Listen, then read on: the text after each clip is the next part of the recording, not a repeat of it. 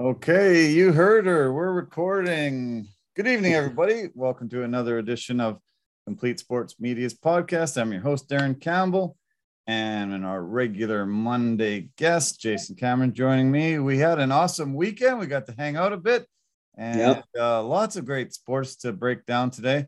Both you and I are kind of zombie-like. We've had way too long of a day with too much going on, so it's going to be a shorter podcast tonight, but still going to be lots of fun. Lots of cool stuff to cover today. Yes. A lot of good stuff, a lot of cool stuff. And we had a great weekend, that is for sure. Yeah. It was a fun time. Great night of fights.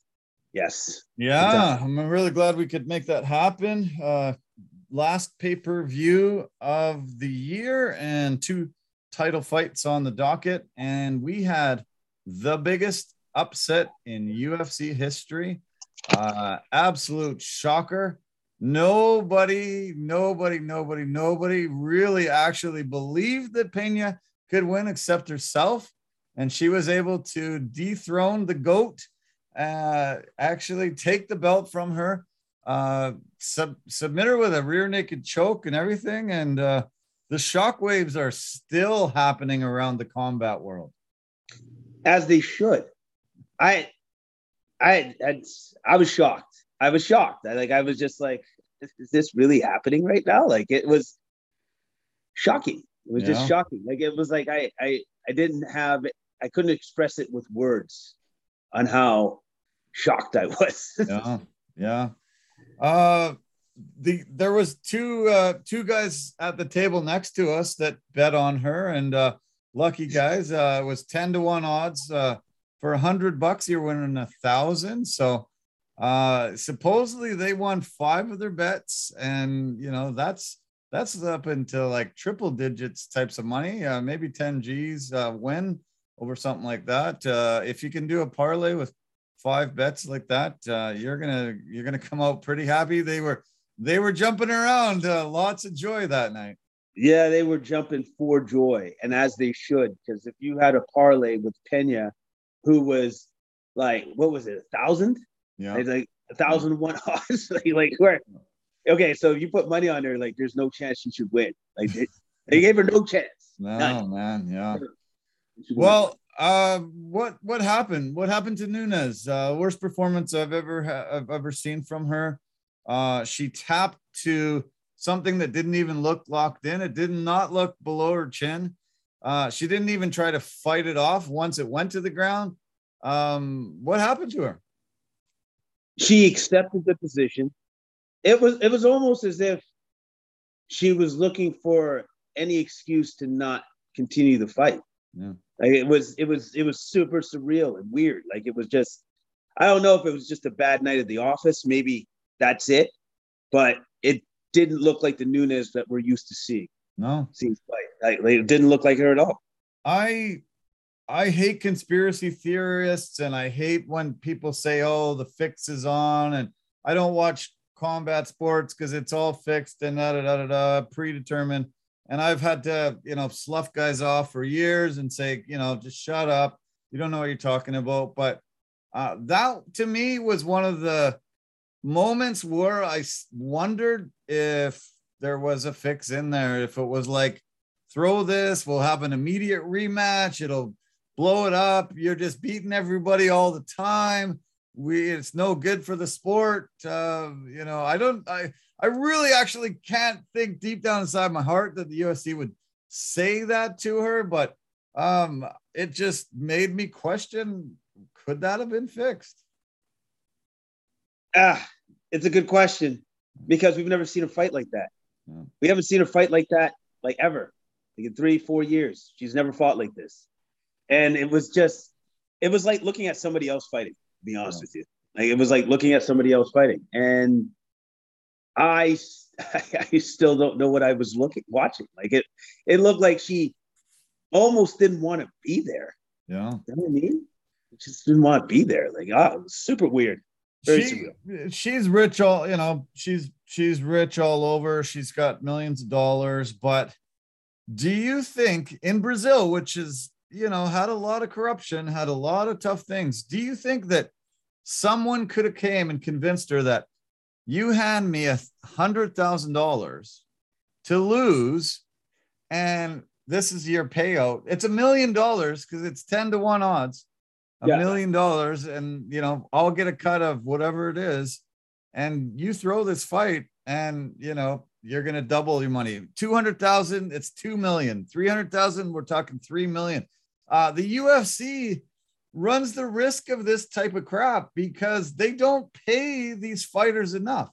And, you know, if somebody comes and says, hey, like, you know, if you risk $500,000, you're going to win 5 million if you throw this. Like, it's starting to worry me at times because these fighters, most of them aren't paid enough. You know, champs like Amanda Nunes, you know, she's probably been paid, you know, tens of millions, maybe over her lifetime, but maybe not. I don't really know. It would be nice to know what her net worth is, but she's got a kid now. She's maybe going to start thinking about leaving the sport, and somebody comes with an offer like that.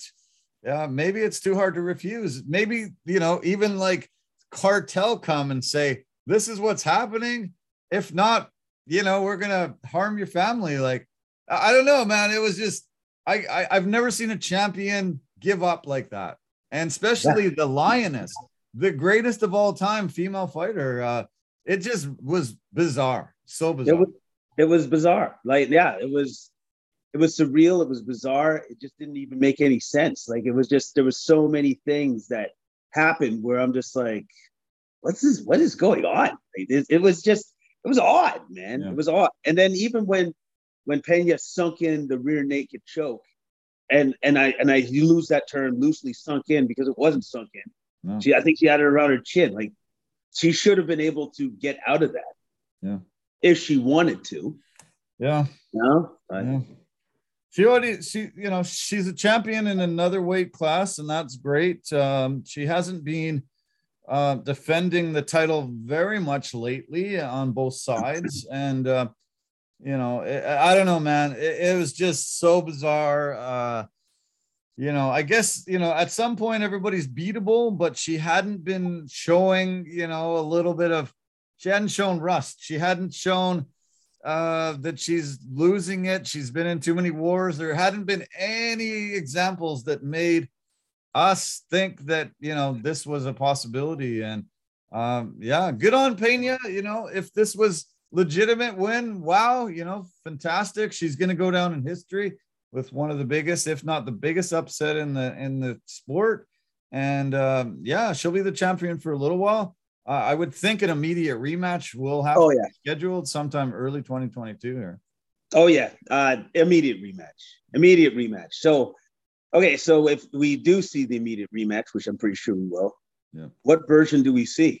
Do we see that? Yeah. Or do we see the Lioness just come out and just wreck her? Like, I don't even know anymore. I don't really know. I don't know.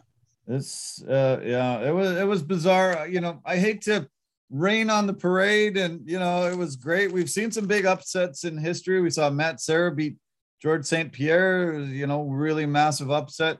Ronda Rousey at the time was, everyone think she was unbeatable. Nobody's going to be able to take her out. Nunes definitely did. Holly Holm first, and then Nunes did. But yeah, this one really came right out of left field. You know, you and I on our podcast a week ago were just like, no, you know, Pena just really doesn't have a chance. No other women except Shevchenko's really ever had a chance. So yeah, but it was bizarre, that's for sure. All I can keep saying is it was just so I just didn't believe what I was witnessing with my eyes. Yeah, I didn't either. I give all the credit to Pena in the world for winning the fight, but it wasn't like I was seeing this upgraded, ridiculous, godlike version of Pena fighting Nunes. I didn't see that either. So yeah. Okay, what about the main event? Two guys really at the pinnacle of their career. I was excited beyond belief to see this fight. I just felt like, you know, this could go down as one of the greatest championship fights in history. And, you know, both guys were on meteoric rises. And but one that night was definitely by far the better fighter. Charles Oliveira really proved that he's been able to get to that level, and he was able to stay there, and really, really, really was the better fighter that night. Yeah, he was, and he proved something else. He's extremely durable. Yeah, he got knocked down like a lot that first round. Like early on, he almost lost the fight right there. Yeah, like it was reminiscent to the last fight he just had against Chandler. Like it's like, oh my God, like he's in trouble. Resilient, very resilient. Very resilient. Manages to get through that, and then all of a sudden dominates the next 2 rounds. Yeah, it was awesome. Unbelievable. Poirier, had him in trouble early, but just wasn't able to be the better man on the ground there, and Oliveira was able to back up that championship win, which a lot of people weren't expecting him to get. It took him 28 fights to get there. This was 27 for Dustin Poirier, and there was a lot of symmetry, and I thought, wow, he's gonna get his belt finally. I know he had an interim belt, but not the same undisputed. It was exciting fight for sure. But Oliveira remains the champ, and it's going to be hard to knock him off the perch. Yeah, it is. It is. And I love the fact that Oliveira goes, well, you know what? I don't think the stand-up thing is working, so I'm just going to take him to the ground. And so he switched it up quick, especially in the second round. So it was a smart move on his part, obviously. It's mixed martial arts. You can fight a man in many different ways. And Charles Oliveira is exceptional at fighting everybody any different way that you want to fight him. Yeah. So I really wish I would have met those guys before we sat down that night, because they, obviously had a good bookie, a good way of, putting their bets in and stuff. And I was, I think, 6 for 6 that night. And the person I was betting against was you. And I kept winning and winning and winning and winning. I mean, I don't think I bought a drink for the last good 3 hours of my evening or so, and it ended up being pretty good. I wish we would have had a little higher stakes, but drinking free is always good. You're welcome. You're welcome. Yeah, no problem. I thought I was gonna at least get one, but then go for an offer. Yeah. I was like, oh, all right, fine. Yeah. Well, it started out with money, and then it just turned into drinks. So I was fine with that. And then I won the ultimate, not breaking the seal. Man, I lasted a long time, and even all those free drinks kept coming, and I just, I don't know, I had superhuman bladder that night. It was amazing. No, you really did, because I'm pretty good, and I couldn't do it anymore. I was like, nah, man, I'm probably gonna go to a hospital if I don't go. Like, I gotta go right now. Yeah, that was funny. Yeah, so, but friendly wager and $5 each, and turned into drinks, and I was kind of happy about that. It reduced the amount of money I was spending that night by quite a bit. Yeah, it increased mine by quite a bit, so it was good. Okay. Well, we'll have to do it again. You'll be able to get your revenge sometime in 2022. Yes. Okay. Well, why don't we just highlight some of the big events, some of the other fights. Great battle between Jeff Neal and Santiago Ponzinibbio. I knew this was going to be an amazing battle, and it was razor thin, really, really, really close. Neal ended up getting that third round and getting his hand rates 29-28 on all 3 judges' scorecards. Great fight. Oh, it was a great fight. Great fight against 2 ranked opponents, and like you said, it was so tight.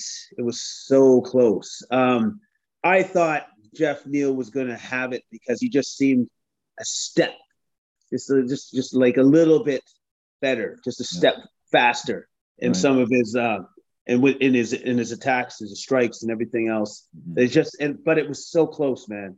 Especially in the third round, where Ponzinibbio tried to make it dirty. make it more into a war, make it more into something where he could maybe catch him with something. But I thought that Jeff Neal's defense was tight. Yeah. And I thought his counters were crisp. Yeah, no doubt. Yeah, I agree. Yeah, it was a great performance from him. Against a very tough opponent that had been on a really good roll. So a huge victory for Neal in that welterweight division. And I see some very tough opponents coming his way, but I think he can handle it. He looked great, really great. The Kai Kara France knockout of Cody Garbrandt was amazing. He put Cody on skates, and Cody was just trying to fight for his life, but Kara France just was relentless. Wouldn't let up until he got his hand raised. It was awesome. Yeah, it was awesome.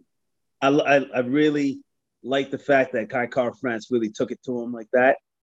My thing is, though, as I watched that fight, maybe him going down to that weight was too much. 125 is tough. Yeah, like it was just too much. Like I think he was depleted, and I think when you lose too much weight, then you can weaken a lot of things, especially your chin. Yeah. So I do question that. Maybe that was too much. And also too, when I saw him on the scales, he looked really dehydrated. Yeah. Like really, really dehydrated. So I think it was too much. I think he's been having a bit of difficulties. He's been in so many wars, that I think when he gets clipped, he definitely feels it and doesn't respond very well. And I think he thought that a weight class below, maybe the punches wouldn't affect him so much, but the guys that come out of that camp, City Kickboxing in New Zealand, a lot of tough guys coming out of there. He's going through wars, all the time, and that camp has had an amazing amount of good results in the last few years. Yeah, they've done very, very well. They've trained their fighters very, very well, and they're reaping the benefits of all of that hard work, all of that for sure. But Cody, unfortunately, 1-5 in his last 6 fights. Jeez, yeah, not good. It's not good, man. So I don't know what his where he goes here, but if he doesn't win soon, he might be out of the UFC. Period. Yeah. I could see them parting ways. Yeah, we'll see. I'm not sure where his contract status is. I'll have to look that up. But he's been searching for something. I don't think the 125 was the answer. So we'll see. We'll see what 2022 holds for Cody Garbrandt, former champ that's really on hard times right now. Yeah, struggling. Okay, the fight that's kicked off the main card was Sugar Sean O'Malley, another highlight reel knockout. He doesn't look like he could knock you out with the skinny arms that he has and the really lanky body, but he sure can light guys up, and another really good performance from Sugar Sean. Yeah, he looked fantastic. He took apart Paiva. He just sniped him from distance, confused him with feints, switching his stances. Paiva didn't even know. I don't think he knew what was coming at him at any point in time in that fight. No. And then he just took him apart, sniped him from distance, hurt him badly, continued to keep hurting him until he got him out of there. Yeah. Very impressive win. Amazing. Yeah. I think the sky's the limit for him. I think he's got the personality. He's, been able to get really high light reel finishes. And I think, we're going to see some bigger and bigger opponents coming for him. And there'll be, I'm sure, a lot of ranked people coming, and we'll see if he can handle it once the competition steps up a bit. But yeah, he's sure been looking great. Okay, let's fly through the prelims. We were both, we threw a bet down on Josh Emmett, Dan Ige. I was pretty confident in Emmett being able to be a bit better than Ige. You were like, hey, the guy names himself 50K. He's always getting those bonuses. So I was questioning it at times, but man, this was a really good close fight, but I think Emmett definitely won 2 rounds for sure. Yeah, he did. He did. But I'll say for Ige, he definitely battled back in the second round, though. Yep. Made a very good acquitting of himself in that second, because in the first he got hurt badly. Yeah. Definitely Emmett had the power advantage between the two. If there was an advantage, Emmett definitely had it. But for Dan Ige to fight himself back into that fight, I was pretty impressed by that. Yeah, very impressed. Amazing. Yeah. Emmett had really beat him up pretty good in that first round, but yeah, great second round for Ige. But then Emmett came back and won that third round and took the decision. Dominic Cruz. A lot of people have wondered, if he still has his heart in it. He's broadcasting now. He's not fighting very often against a really tough opponent, Pedro Munoz. But Cruz looked good. His awkward style and the ability to come in and out, get the shots and escape without damage. Another impressive win for him. And it sort of seemed like one of the Dominic Cruz of old fights. Yes, it did. But he was in trouble again in the first round. He had to show his warrior's heart, so to speak. Sure. After that first round, because Munoz almost had him out of there. Yeah. Almost. Yep. Super close to doing that. But then it was almost as if in the second and the third, Cruz had seen what he needed to see, so now he knew what to do. Yeah. And then Munoz really didn't hit him that much more after that. It was like that was his chance to take out Dominic Cruz. Didn't capitalize on it, and then he didn't have another chance after that. Yeah. You're right. Yeah. Okay.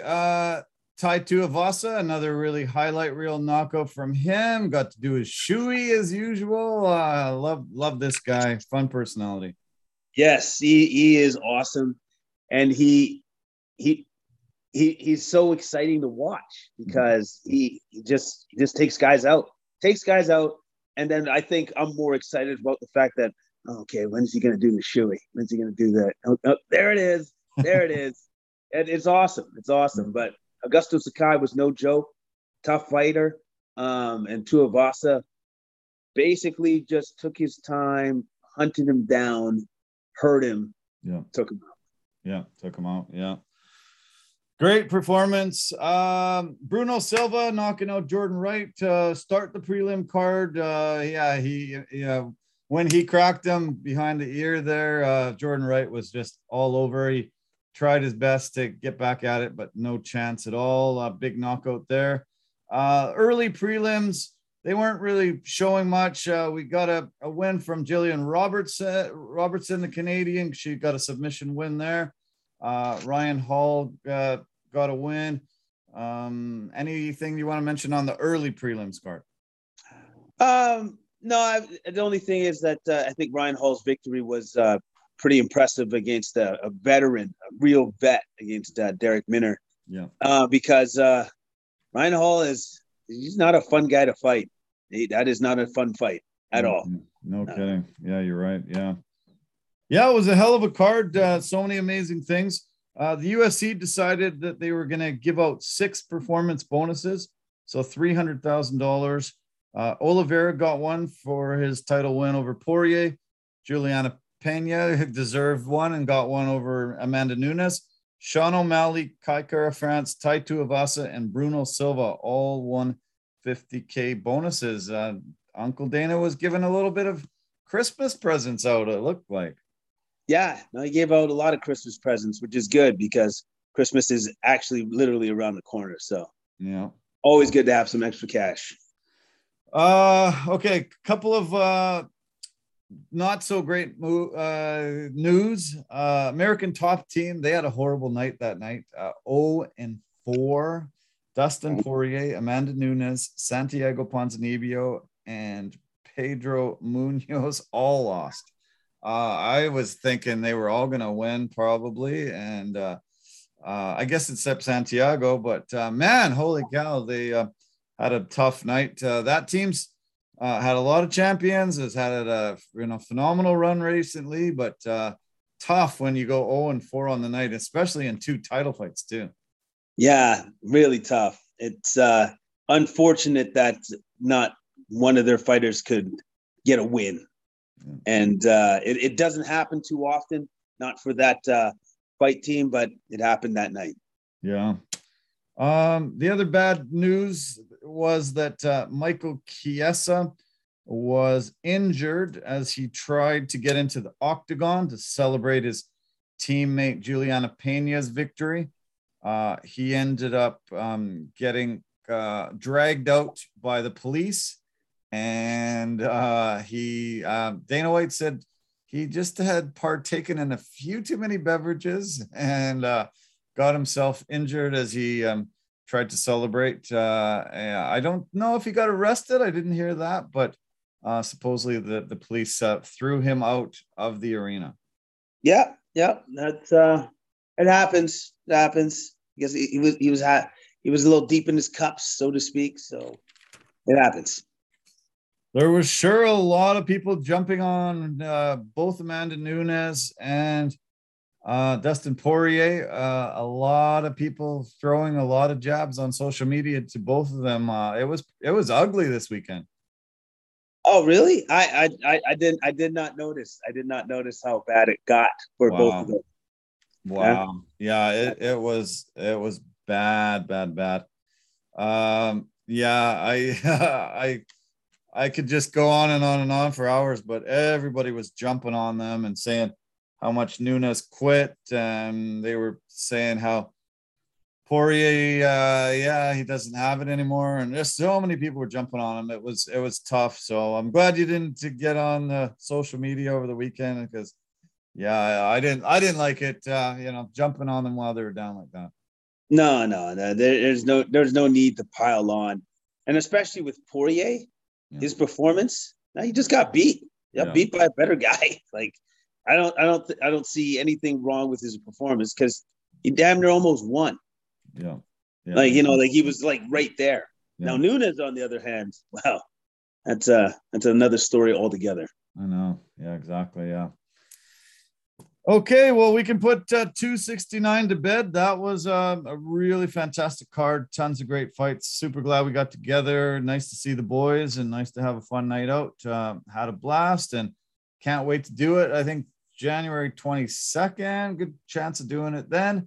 But we have a card this coming Saturday, the last card of 2021.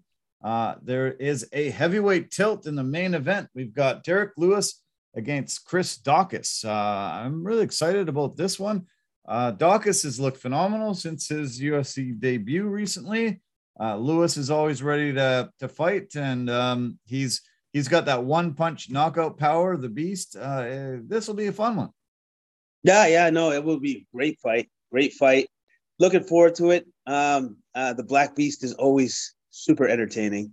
I love what that man has to say. So it should be a great fight, great main event. Can't wait. Yeah. Wonder Boy fights Bilal. Remember the name Muhammad. That'll be great. Ricky Simone against Rafael Assunção. Cub Swanson against Darren Elkins. That's going to be a war. Those two guys are always in wars. That's kicking off the main card. I'm glad the matchmakers put these two guys together. Yeah, that's just excitement in the octagon, putting those two together, because Darren is going to bleed and Cub's going to help him bleed. Yeah, exactly. Yeah. So, tons of great fights on the card. It's going to be a fun night. Last card of the year. I will be over on the island watching it with my father and my girlfriend and whoever else. And I'll be enjoying myself. You might be heading out to, go see friends and family yourself out in Abbotsford, I guess. Yeah. I will be heading out that way for sure. Nice. I'm looking forward to this Christmas to actually see everybody that I wanted to see that I couldn't see last Christmas because of the pandemic. So I'm looking forward to the time off. I'm most certainly looking forward to the end of this week. Yeah, for sure. Yeah, it can't come soon enough. I think everybody's doing the countdown, and it'll be really, really nice to be finally done. We're going to take a little hiatus. We're going to be off for a couple weeks from the podcast. give ourselves some time to be with friends and family, and then kick it back up in the new year. But this has been a phenomenal year of UFC. Really incredible fights. So fun to break them down with you. So fun to get together and watch them with you. Man, I can't remember a year that's been this great for the UFC. I think it's a banner year, and it just keeps getting better all the time, I think. Yeah. It's been a great year of fights. A lot of memorable fights for sure. And I look forward to more in the new year. Yeah. Were you able to see the Lomachenko fight? I recorded it. I got to watch it. He looked phenomenal. Got a knockdown in the 7th round. Dominated the fight. 119, 111 on 2 of the cards, and I think 117, 113 on the other. And just really looked absolutely phenomenal, like he normally always does. And it was a good performance. I was impressed. Well, it's Lomachenko. Yeah, you're going to be impressed watching that man fight. There was just, like once he was fighting and he just kept going up and up in weight, there would have to be a time where he couldn't do it anymore. Sure. And that's when he ran into Lopez. And I guess that was his limit. That was it right there. But when he came back down, Richard Comey, great fighter, but Lomachenko's, he's a little bit better. Yeah. So who's next? Who's next for Lomachenko? There's been lots of talk about a lot of different possibilities, but who would you like to see him fight?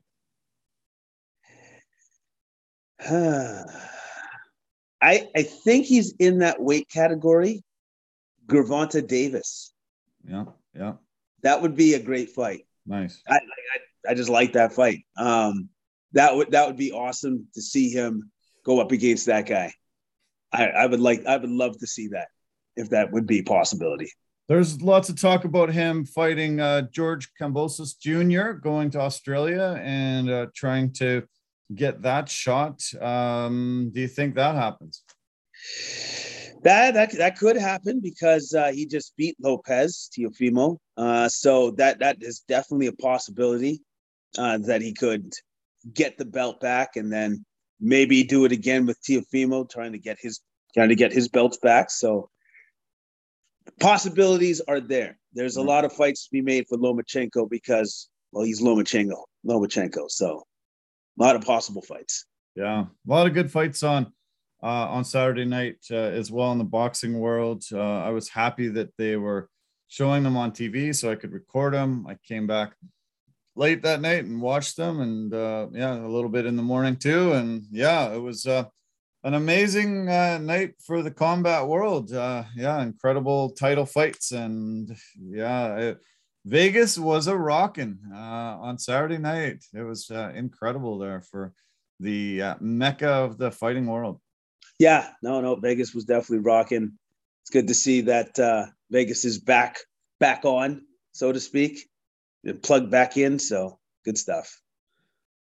Amanda Nunes, how did she lose? The queen of the jungle, 12-fight win streak, 10 finishes, 14 wins in that division, 9 UFC title fights in her career, 7 KOs, 6 wins over current or former UFC champions, just on and on and on and on. The greatest of all time, and she did not look like that night.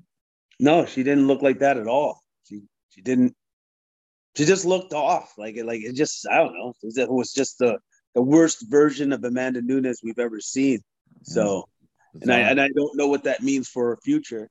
I don't know if it was just an off night. But I guess once she gets her immediate rematch, which we believe that she will get, we'll see. Yeah. Okay, let's turn to NFL. We just finished watching the Monday Nighter. Barn burner, a really amazing matchup between the top team in the NFL, record-wise. Arizona Cardinals still rocking along at 10-2, and the LA Rams coming in just to trying to narrow that gap in that NFC West division, and hell of a great battle. The Cards almost pulled off a miracle. They got an onside kick in the last minute, but they got a couple penalties, pushed him back. And then how does the game end? With another Aaron Donald sack of Kyler Murray. And the Rams have crept into within one game in that division, pushed the Cards from first in the conference down to the third seed. Amazing win for the Rams. Yeah, that was a great win by the Rams. They took it to the Cardinals. They beat them in a game that was a must win, I think, for the Rams. And they did it. They managed to do it. Even when the Cardinals did recover that onside kick, which was just miraculous. It literally was. It went between two Rams players, the ball. Yeah. And it landed perfectly for the Cardinals. So you're thinking to yourself, this is a great setup, but they botched it. They botched how they went about going through the progressions for that last 30 seconds. Yeah. Like you said, why didn't Kyler spike the ball there? 8 seconds left when he took the last snap. They didn't have a play call. They were just gonna wing it, and he ran around a little bit, but got taken down by the beast, who was Aaron Donald. 3 sacks tonight by him, and showing himself why he's one of the best defensive players in the league. And the Rams, got to be one of the favorites when they got somebody like that on their anchor in their defense. Yeah, they do. And then they got the stud in the back in the secondary with Jalen Ramsey. So they're looking good right now. Rams are looking good. Offense is looking good. And they're dangerous. They can beat the top teams. They have the ability to do that. And they showed that tonight against the Cardinals. And it wasn't just their defense. Their offense was great. Matthew Stafford, another phenomenal game, 287 yards, 3 touchdowns. Cooper Kupp had a phenomenal game, career high 13 catches, 123 yards and a touchdown. Odell Beckham had a great game, 6 catches, 77 yards and a TD. And Van Jefferson had the other touchdown. Sony Michel ran the ball 20 times. And their offense looked really good. The Cards had 2 picks. Kyler Murray threw 2 picks, and they went for it on 4th down twice and were stopped by that Rams defense. That was definitely the reason why the Rams got the victory. Yeah, their defense stepped up, held Kyler Murray in check, so to speak. Got the win. Got a big win. Huge win, massive. Really, changed the outlook on that. On that NFC, now the number 1 seed in the NFC is the Green Bay Packers, fresh off another Sunday night win over the Chicago Bears. Aaron Rodgers looked great again, and they, now they're first in the East after losing horribly game 1. Now they're just running the table, looking like a phenomenal juggernaut. And look out. They are going to be a force to be reckoned with, especially at Lambeau Field there. Oh, yeah. They're going to be a force to be reckoned with. They're looking great. The Packers D kept Fields off bounds for most of the second half, for sure. Rodgers, 29 to 37, 341 yards, 4 TDs. He's had a monster. He had a monster. Game. Yeah. And then Adams, too, his favorite receiver. 10 receptions, 121 yards, 2 touchdowns. Jesus, yeah. That combination is just phenomenal. Adams, probably the best receiver in the game, and Aaron Jones also got a touchdown. AJ Dillon had a lot of carries. He threw a touchdown to Lazard, one to Aaron Jones, got a touchdown on the ground and through the air. That offense is very hard to beat. Yeah, they're prolific. It's a prolific offense with an MVP caliber quarterback running it. So Fields was just running for his life most of the game. There was one play late in the game, though. They did an onside kick and recovered it and ran it back for a touchdown. And they said, no, you can't advance the ball. Great. You've got the ball, your possession. But I'm like, what the hell is that rule? Why does the NFL have so many stupid rules to take the fun out of the game? It's no fun league, is just rearing its ugly head all the time.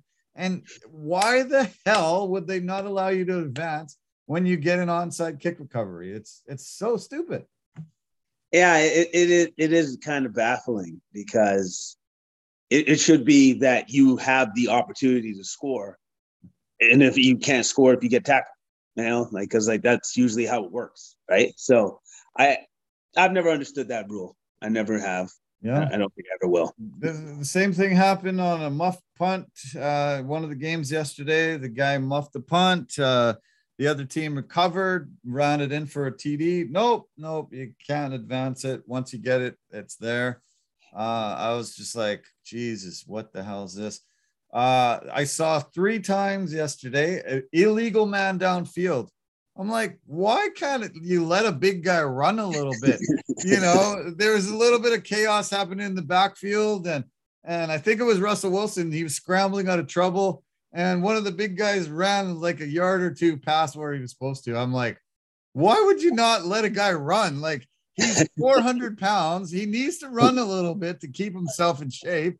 And you're like, nope, he's downfield too far. March it back 10 yards. Like, why would they even put a dumb rule like that in? What is the point of that? I guess what they're thinking is that you can't have too many receivers out there on the field, too many eligible receivers, I guess.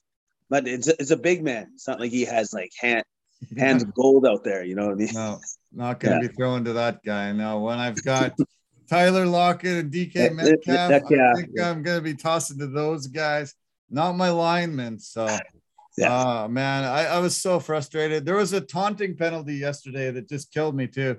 It actually caused the Cincinnati Bengals to lose the game against the Chargers, and it was brutal. It was ridiculous. The guy got the ball, intercepted the ball, and he just pointed at the guy as he was running by. Yahoo!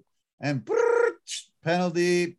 Now the other team got a first down and won the game. And these taunting penalties, just every week I'm seeing them, and I'm thinking, like, the offensive player is allowed to celebrate. He gets the ball, he goes like this, first down, he jumps around. As soon as the defensive guy decides to celebrate, taunting, see ya, boom.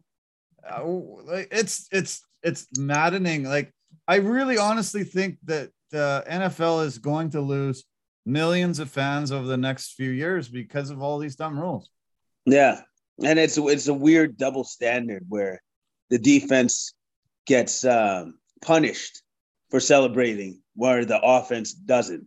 Yeah. They don't really get punished at all. So I don't understand why that is. I don't understand why they're doing it like that. I think they need to change the way that they officiate the taunting rule. I honestly believe that they should be doing that or looking into that, because some of these penalties are just ridiculous. Oh my God. Ridiculous. Yeah, it's frustrating. It's so frustrating. They're taking out hitting in the game. They're taking out the fun in the game. They're taking out fans in this game. And there's so many options for people to watch. Guys are always getting grief from their wives because they're watching football all Sunday and they're not giving them family time. And, you got to just see this stuff. The product is worsening. The athletes are getting better. We're seeing amazing plays all the time, but the product is worsening and worsening. And they're going to lose fans. It's going to be tough. The league that has lost a massive amount of fans is the CFL. They had their Grey Cup on Sunday. A friend of mine texted me and he said, it's just old white men that are watching this sport anymore. There's nobody else watching the CFL. They lost an entire season because of COVID. They had a great game on Sunday, an amazing showcase of a great game. And usually the Grey Cups are better than the Super Bowls. They're competitive. They're fun. This game went into overtime and it was really, really a fun game. But I don't think that many people were watching, unfortunately. I didn't even know it was on.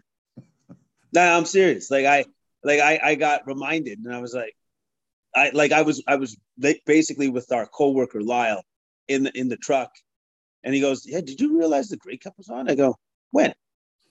I didn't know. I didn't know. I wasn't literally paying any attention, and I think that's kind of a problem. You know, like that's not good.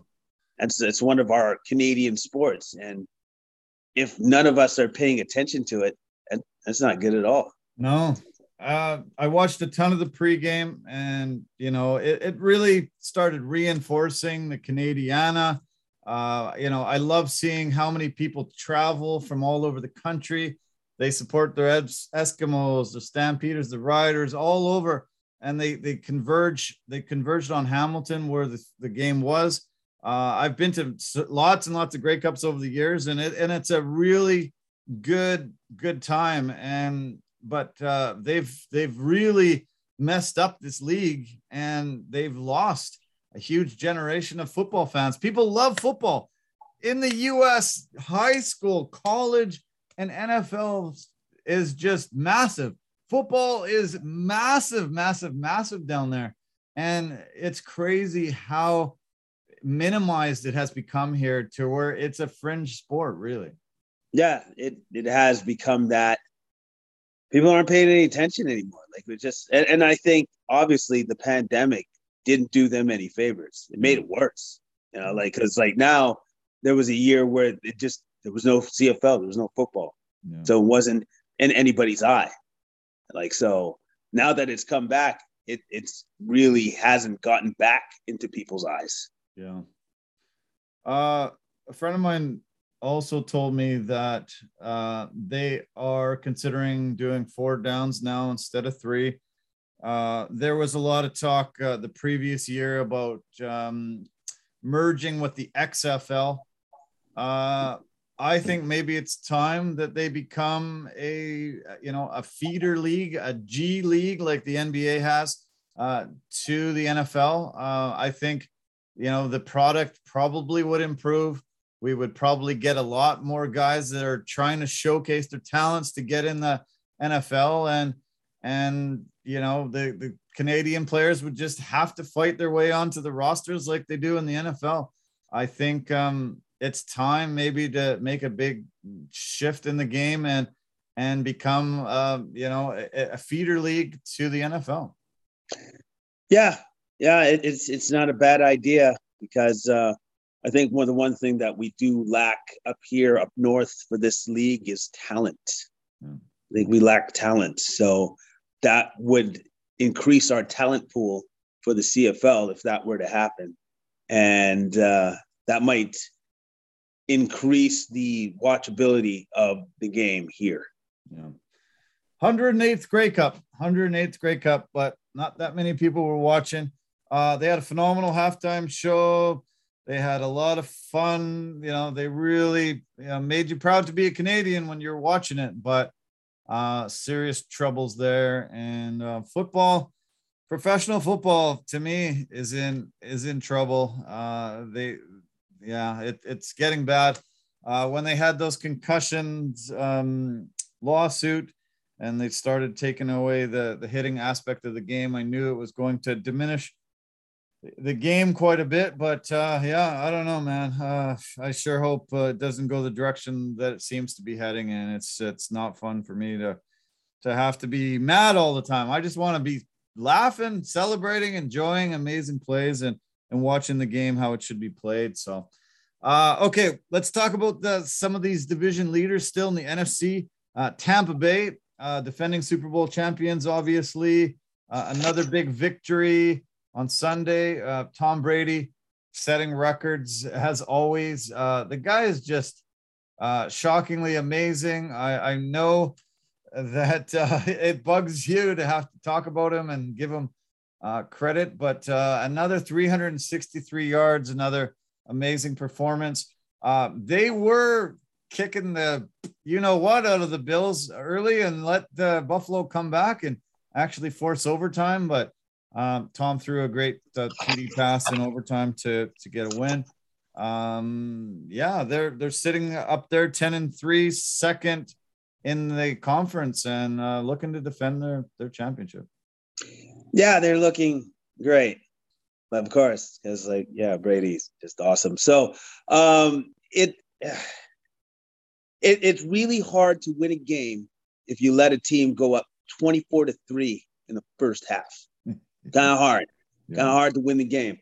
But to the Bills' credit, they tied up that game. They forced overtime. And they gave themselves a chance to win. Yeah. But unfortunately, that is Tom Brady on the other side there. And he's like, well, hey, impressive. You gave yourself a chance to win. Now I'm going to crush you. I'm going to crush you.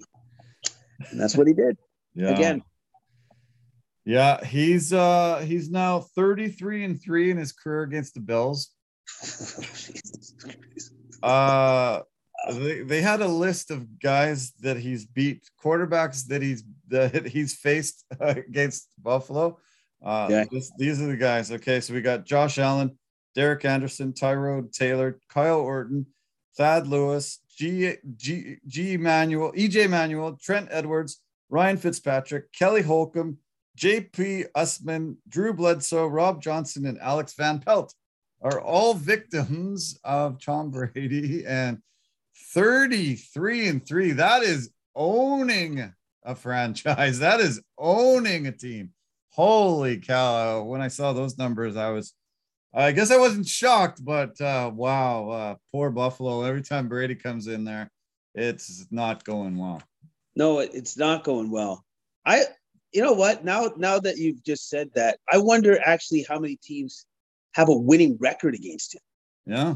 Like it's probably a very, very short list. I would say none. I would say none. I don't think so. No. I don't think that exists. I don't think so, because he's that good. And I still can't believe I say it when I say it, that he's going for his eighth Super Bowl. Yeah. 8th.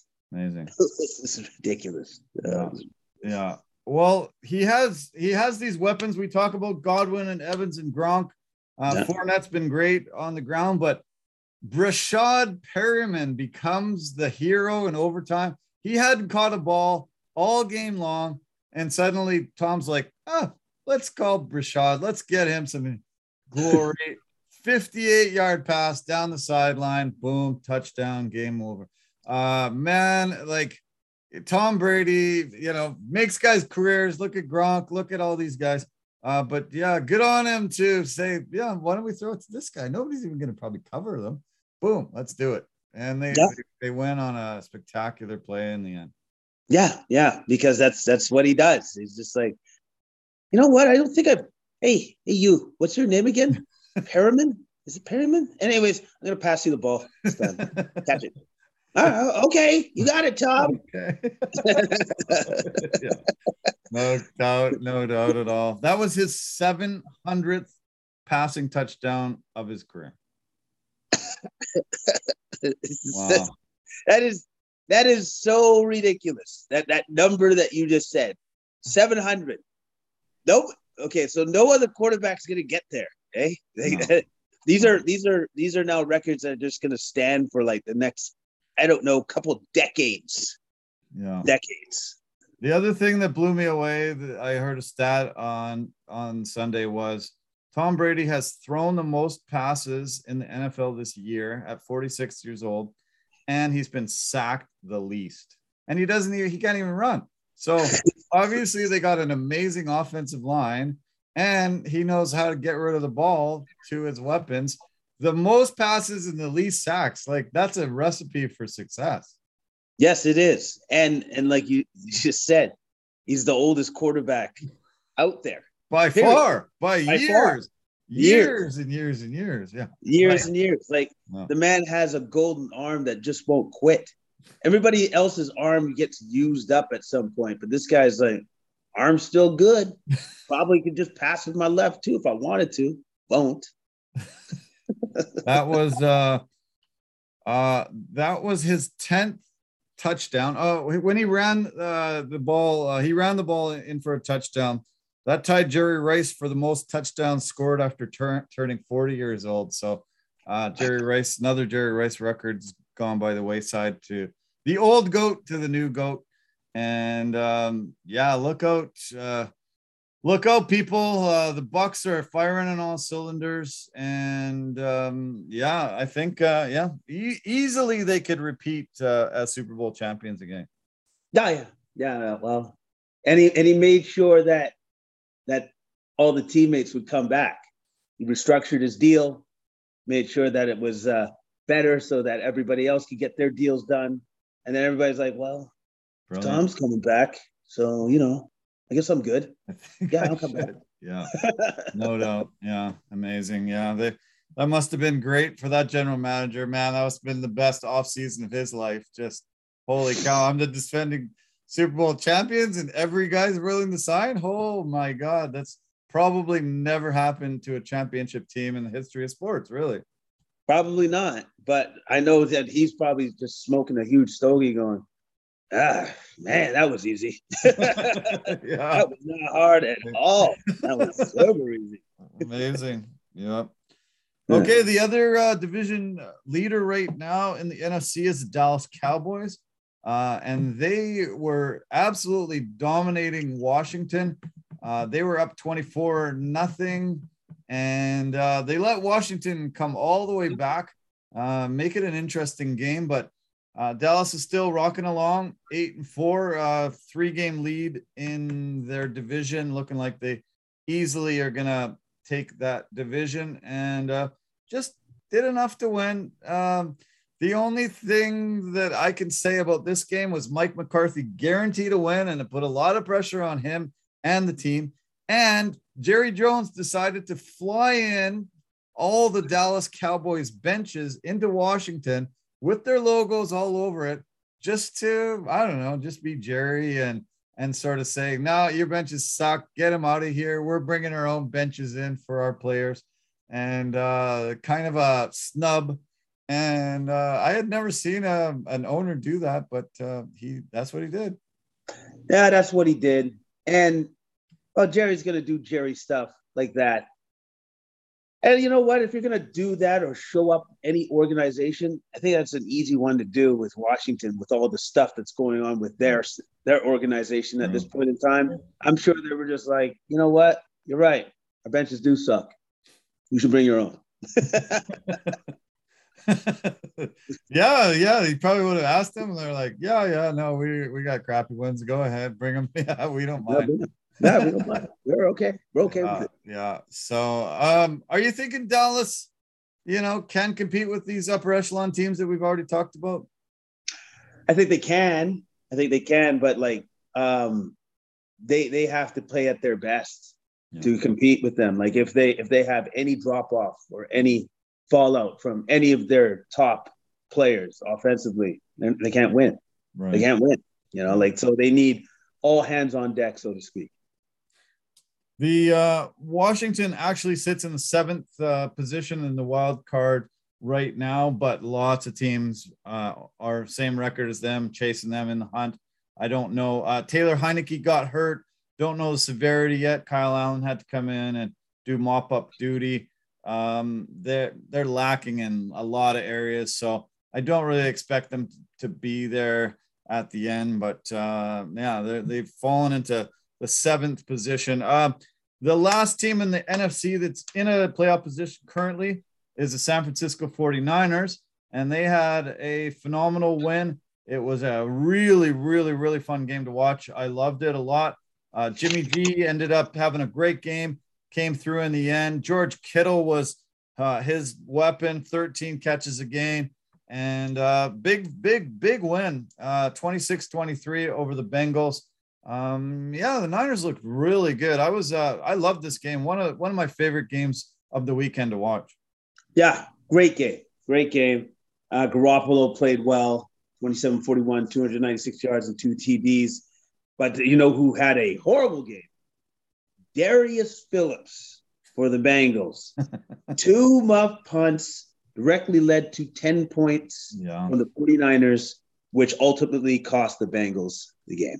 Yeah, definitely. Yeah, that was rough. The one just hit him right in the face mask. He couldn't even, he was up a little bit too much and boom. Yeah. The other one, he just fully muffed and not a good performance. I don't think we'll see him returning punts next week, directly contributing to a big loss for the Bengals because that hurts their playoff chances. Brendan Ayuk, that game-winning touchdown was masterful, tiptoeing along the sideline and diving in.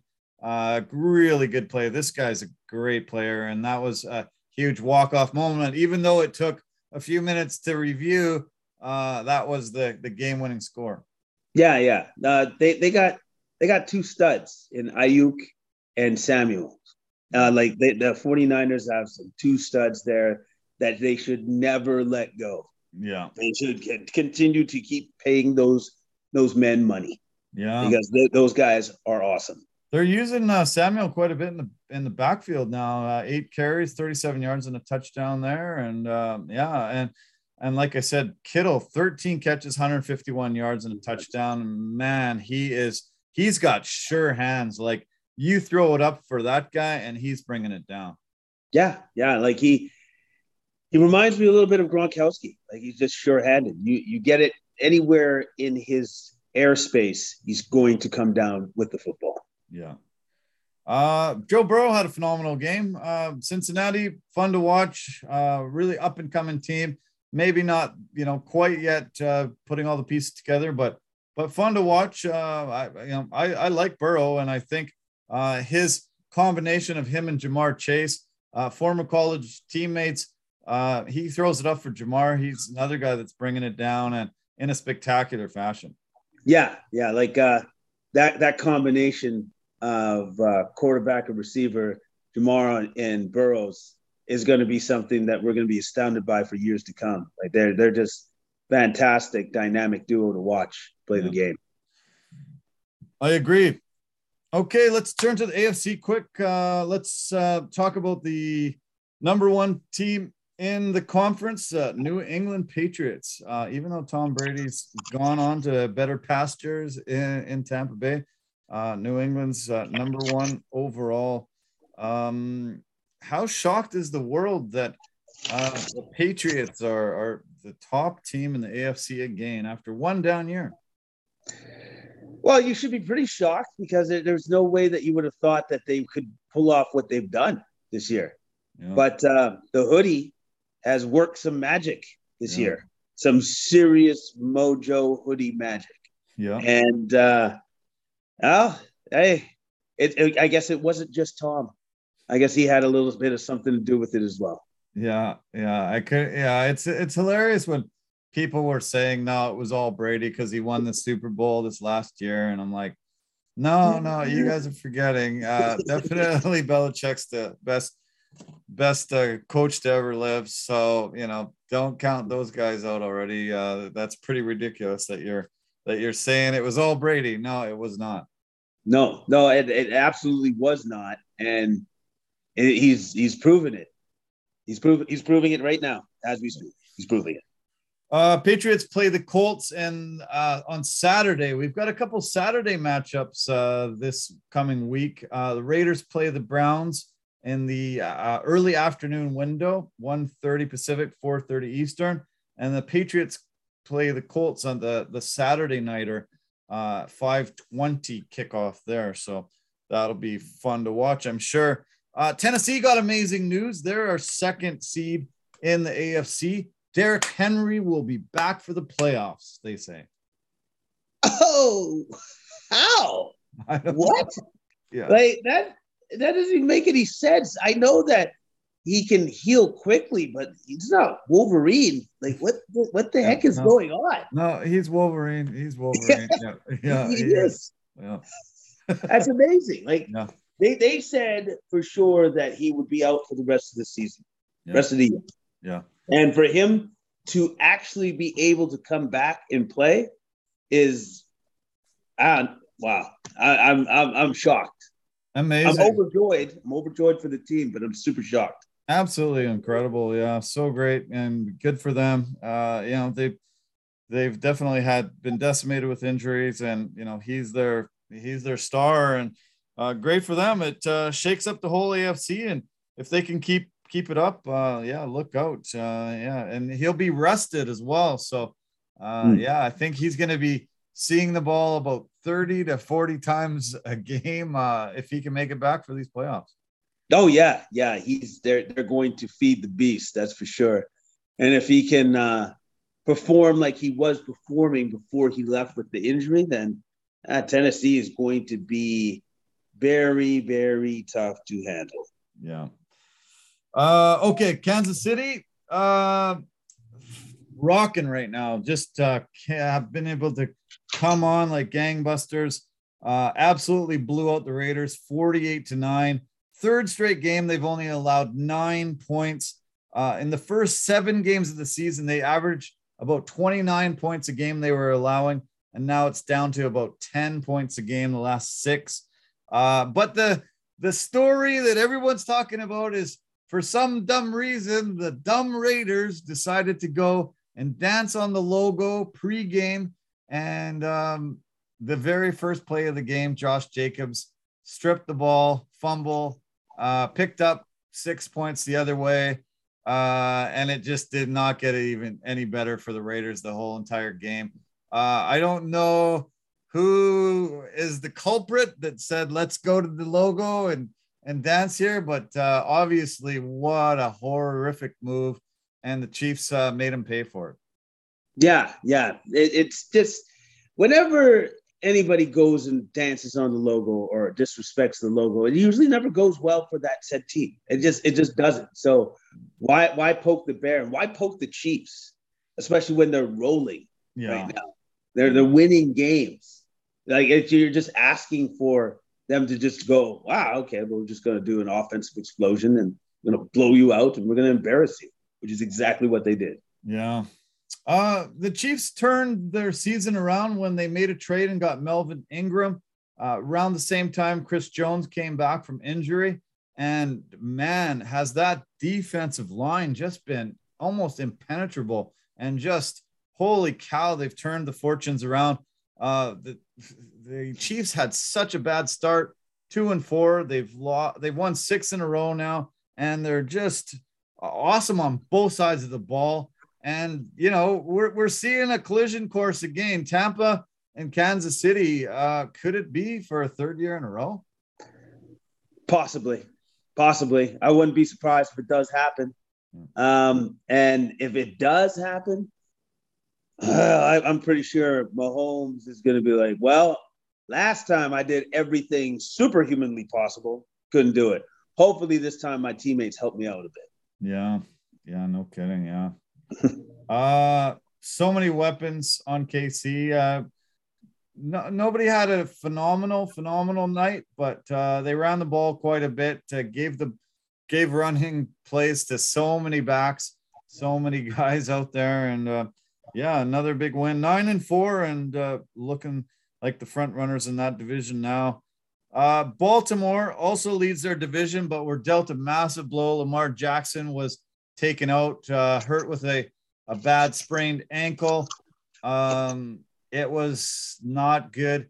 It was on a sack that he was trying to avoid.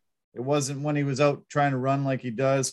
But they're dealt a massive blow if he's out anytime. The rest of that AFC North is gonna probably pass them if he's gone for a game or two. It was a bad injury because they need Lamar Jackson if they want to go forward in the playoffs or do any sort of damage, so to speak. It was a shame because of just even the nature of how he got hurt. It was kind of, your same pedestrian. Okay, he got sacked, whatever. But then just the way that his ankle kind of folded up on him, no good. They were tough, yeah. Tyler Huntley came in and played pretty well, but he's little Lamar Jackson, and they lost to the Browns, a big divisional 24-22 loss. I guess we'll keep on top of what's happening there and see if he can come back. Good on Baltimore, but if not, look out. The Browns are going to chase them down. The Bengals are going after them, even the Steelers. So we'll see how it shakes down. The wild card is right now the Chargers. There was a throw yesterday from Justin Herbert. I think it was in 67 yards to Jalen Guyton. What an arm. It just looked like one of the prettiest passes I've ever seen. And man, that guy is an MVP candidate, in my opinion. Austin Eckler and him, two amazing weapons. And they're pretty solid right now in a good wild card position in the 5th place. Yeah. Yeah. And they look great. They look great against the Giants, who did not look great. They got they don't they got this guy back there who's trying to play quarterback, Lennon. Yeah, he's that's nothing that you need to worry about. And I think the Chargers knew that, so they're just like, okay, I think we got this one, boys, and they sure did.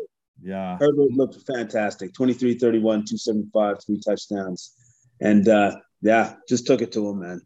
Yeah, they sure did. Yeah, amazing. Yep.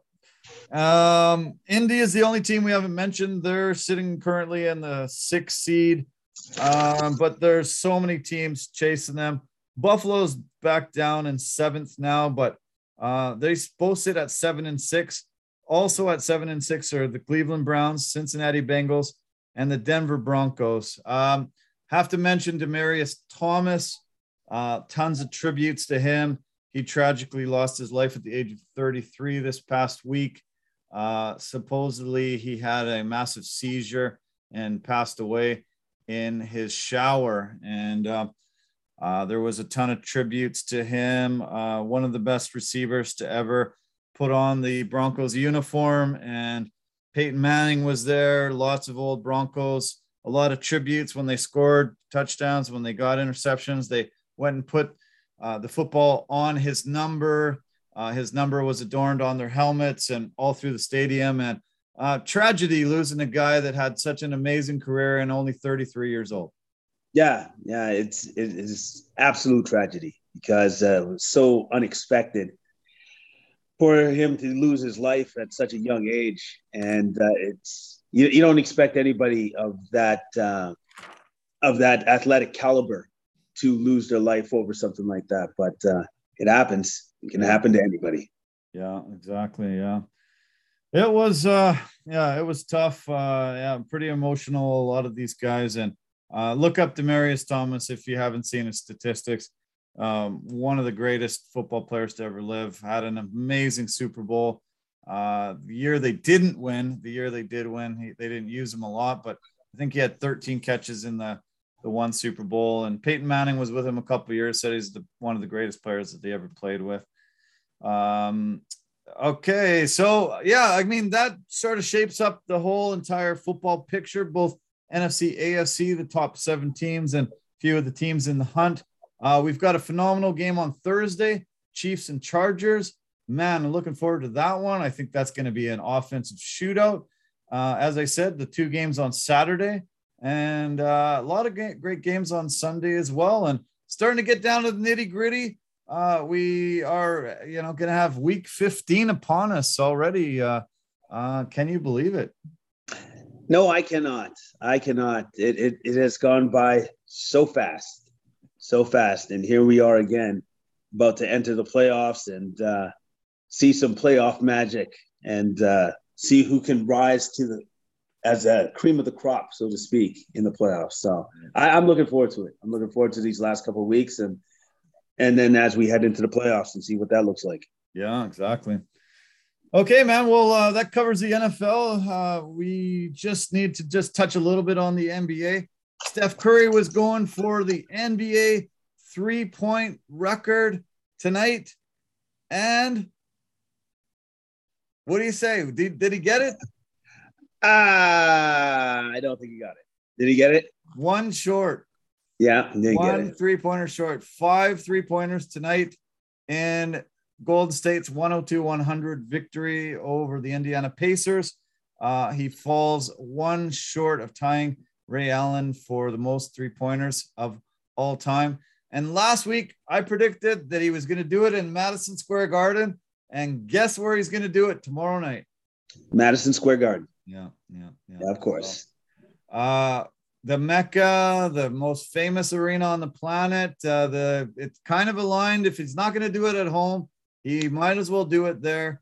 The anticipation tonight on him getting it was sort of made even the Indiana fans just like, who cares who wins? Just, I want to see Curry get this record.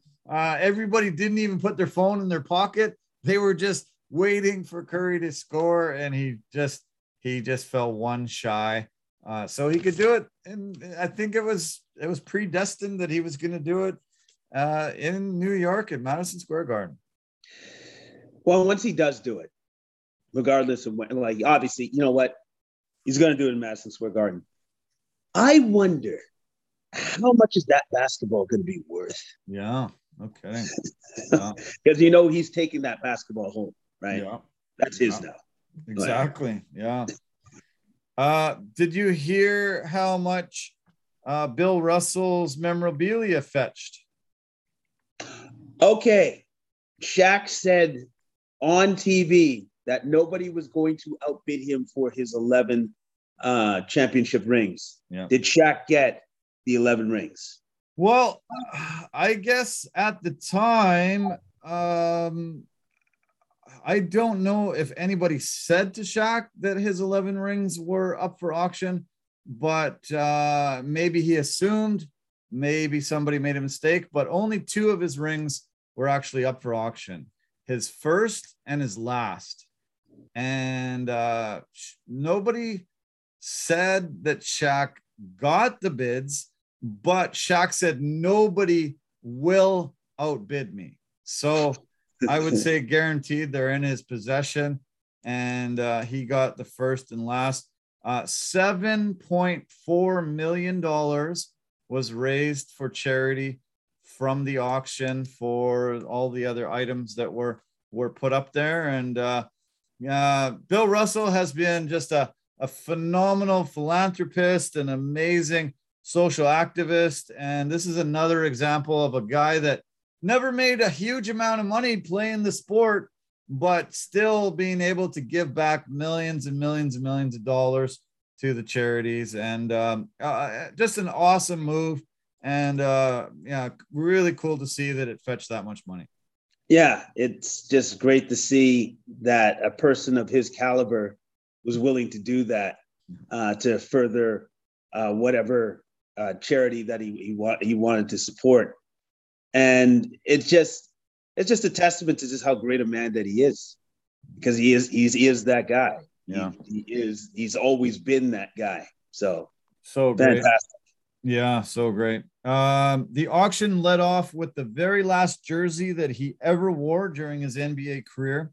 That was in Game 7 of the '69 NBA Finals against the Lakers. $1.1 million that fetched. Pretty awesome.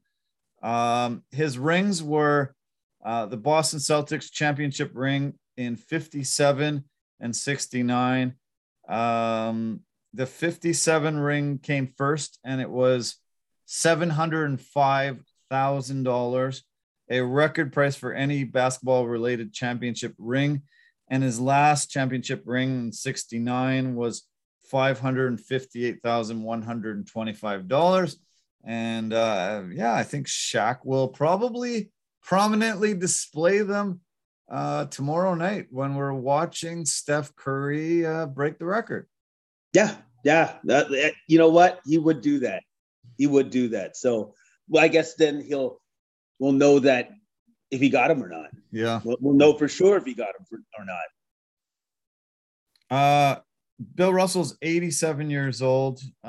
He also put up all 5 of his MVP awards, and they sold for a combined total of $1.3 million.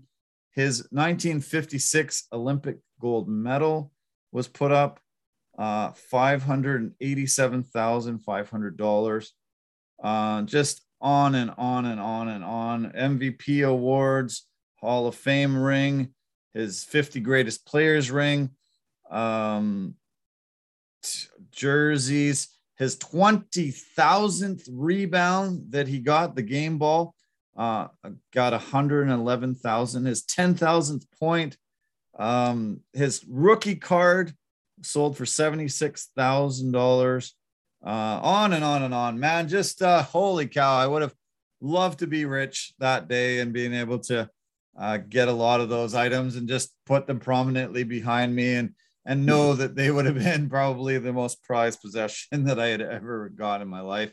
Lucky Shack, obviously hardworking guy that's made a lot of money, but pretty cool. A lot of really amazing groups were supported. Let's see. One's called Mentor, a nonprofit group that connects young people with adults for helping with career opportunities. The Boston Celtics United for Social Justice. The Kobe Bryant Foundation, that's called the Mamba and Mambacita. So many of them benefited from this selfless act. And yeah, I don't know how many people would, win all that and be willing to part with it and not pass it on to your family. Incredible, just an incredible, amazing move by Bill Russell. Yeah, it is. And I think he just sees the bigger picture of what it can provide. Yeah. It's just things, but the money can provide something more. Yeah. So that's why he did it. And not everybody can do that because not everybody's Bill Russell. No, exactly. Yeah. KD got 51 last night, became the second player in the NBA this year to go over the half century mark. Steph Curry is the only other. His first 50-point game in a Nets jersey. And man, he was on fire last night. I watched a lot of that game, and yeah, nobody could stop him at all. Well, you know what? It's for KD, once he gets going, it's like nobody's there. Like, it's like, oh, you can try to block my shot. You won't. You can try to, make me miss. You won't. Like, and when he's on, he's on. Like, yeah. There's nothing you can do about it. There's nothing you can do. Amazing, yeah.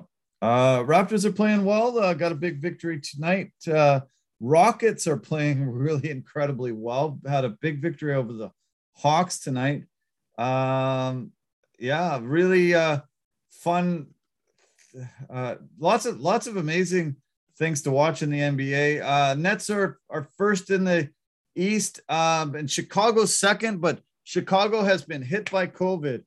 9 of their 15 players on their roster have had to enter COVID protocol, so they've had to cancel or postpone 3 of the Bulls games this week until they get healthy and back out of it. One of the games was against the Raptors, but sitting second in the East, but 9 of their 15 guys in COVID protocol. Pretty tough.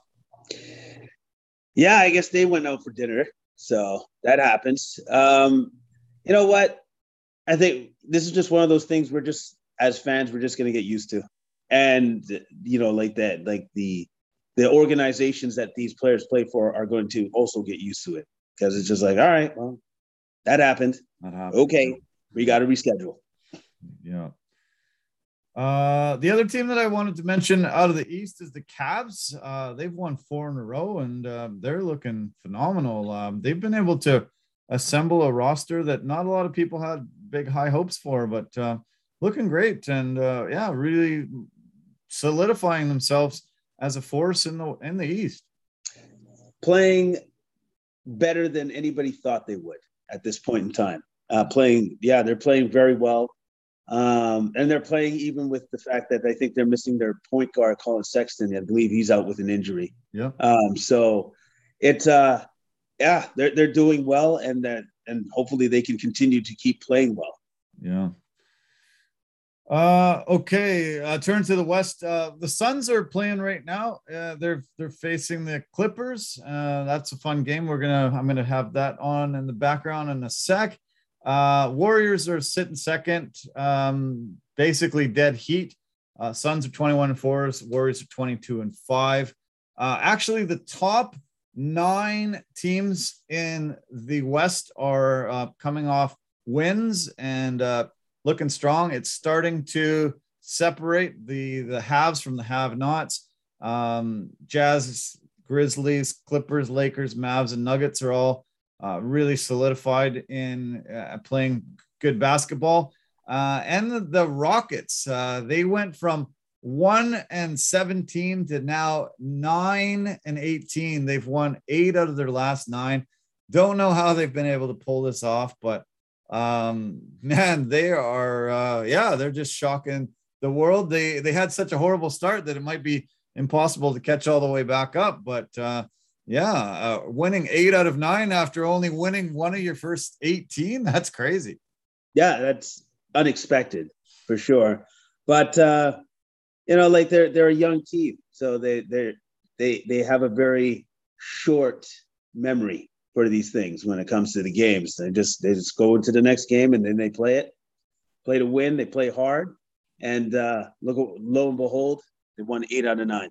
Yeah, and now the Pistons are the whipping boys of the NBA and the NFL. Detroit is worst team in the NFL, worst team in the NBA. 12 losses in a row, 4-22 on the year, and it's not good to be a Detroit fan these days.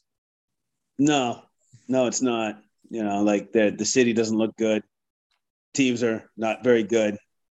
Nothing's good in Detroit. Nothing. Make sure you set your PVR. Warriors game tomorrow, Knicks. We're going to get to see the all-time record. Hopefully Ray Allen's there.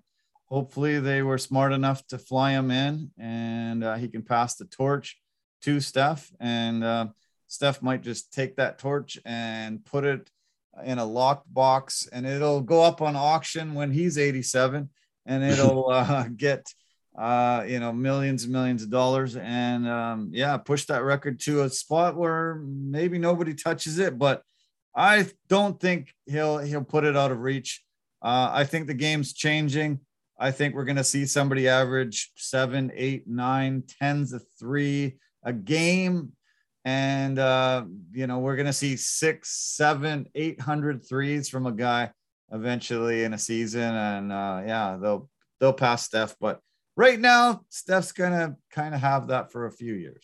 Oh, yeah, he's going to have it for a while. And the thing that's always amazed me is that I think Ray Allen got that record in 1,300 games, and Steph is going to do it, I believe, in 789 or 790. Yeah.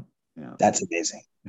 So amazing. Yeah, it's incredible. Fun to watch. I've just been loving watching the Warriors. Steph's entire career, but especially this season. Nice to see them come back, and he's such a force. And it looks like he is definitely one of the front runners for MVP, 3rd MVP. 3 championships, and solidifying a Hall of Fame career, going down as the greatest shooter of all time. And it'll be neat because they'll do a really cool tribute there, I'm sure, at MSG. And we're going to see a ton of stuff. There's things on the NBA Network as we speak about Steph Curry and the brilliance of him and his career. So yeah, man. I'm so happy that it's happening, and we're going to get to witness it on national TV tomorrow, TNT. It's going to be fun. Yeah, I know. It's going to be great. It's going to be fantastic. I'm looking forward to it. I'm hoping that we don't do what we did today and work forever. Yeah. So we can come home and enjoy the game. So fingers crossed on that. Fingers crossed, but we shall see. Okay, man. We both are super tired. It's time to call it a night. Thanks so much. As always, this was fun. We'll take a couple week break, and we'll reconvene on this in the new year. Thanks so much. It's been great. I'm glad we just decided every Monday we were doing this, and man, it's just been so fun, so enjoyable. I love talking sports with you, and all my listeners and viewers, always say great comments about all the fun and great insight that you bring.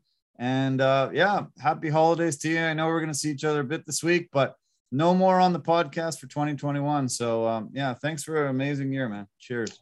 No, thank you for having me. Thank you for bringing me into this. And it's been always enjoyable. Always enjoyable. I look forward to these Mondays. I look forward to our talks, and I look forward to more talks in the new year.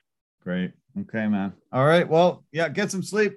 See you tomorrow. And let's have a short week. Let's send us home tomorrow at 5. Yeah, so we can watch the game live. Come on. I know, right? Yeah, yeah. Come on, come on, come on. It's Christmas. It's Christmas, exactly. Yeah. All Okay. right, man. All We right. will. Cheers. Good Cheers. night. All right. Good night. Okay. Thanks, everybody. Yeah. Another great podcast as always. Fun. Man, I've had a great year with Jason. We've done, I guess, like 50 podcasts. Wow. This year. And it's been, well, maybe not quite 50, but maybe close. Yeah, it must be close. Had a great weekend with him watching fights, and then great to break it down in front of you guys. Thanks as always to everyone that helps put this together. Thanks to our partners and sponsors. Anchor.fm, the easiest place to make a podcast. You can do what Jason and I do here. It's so much fun. It really enriches our lives. We've got Verbero, the hockey equipment and apparel company, industry leader on technology, performance, and value. And, V350 stick, get it in your hands. Pampas and possibilities, lots of possibilities. Pampas, get it in your house. They will set you up. And Forever Living, the aloe vera company, phenomenal products for health and beauty. Aloe vera is amazing. So purchase products on our website. Go to our website, completesportsmedia.com, and our parent site, completemedianetwork.com. Tons of great stuff there. Go there every day. There's going to be things that you'll enjoy. I promise. So, okay. That's it for me for the year from the Complete Sports Media podcast. Love you guys lots. Thanks so much for all your support. Can't wait to see you again in 2022. And yeah, we'll talk to you soon. Happy holidays. Love you. Bye for now.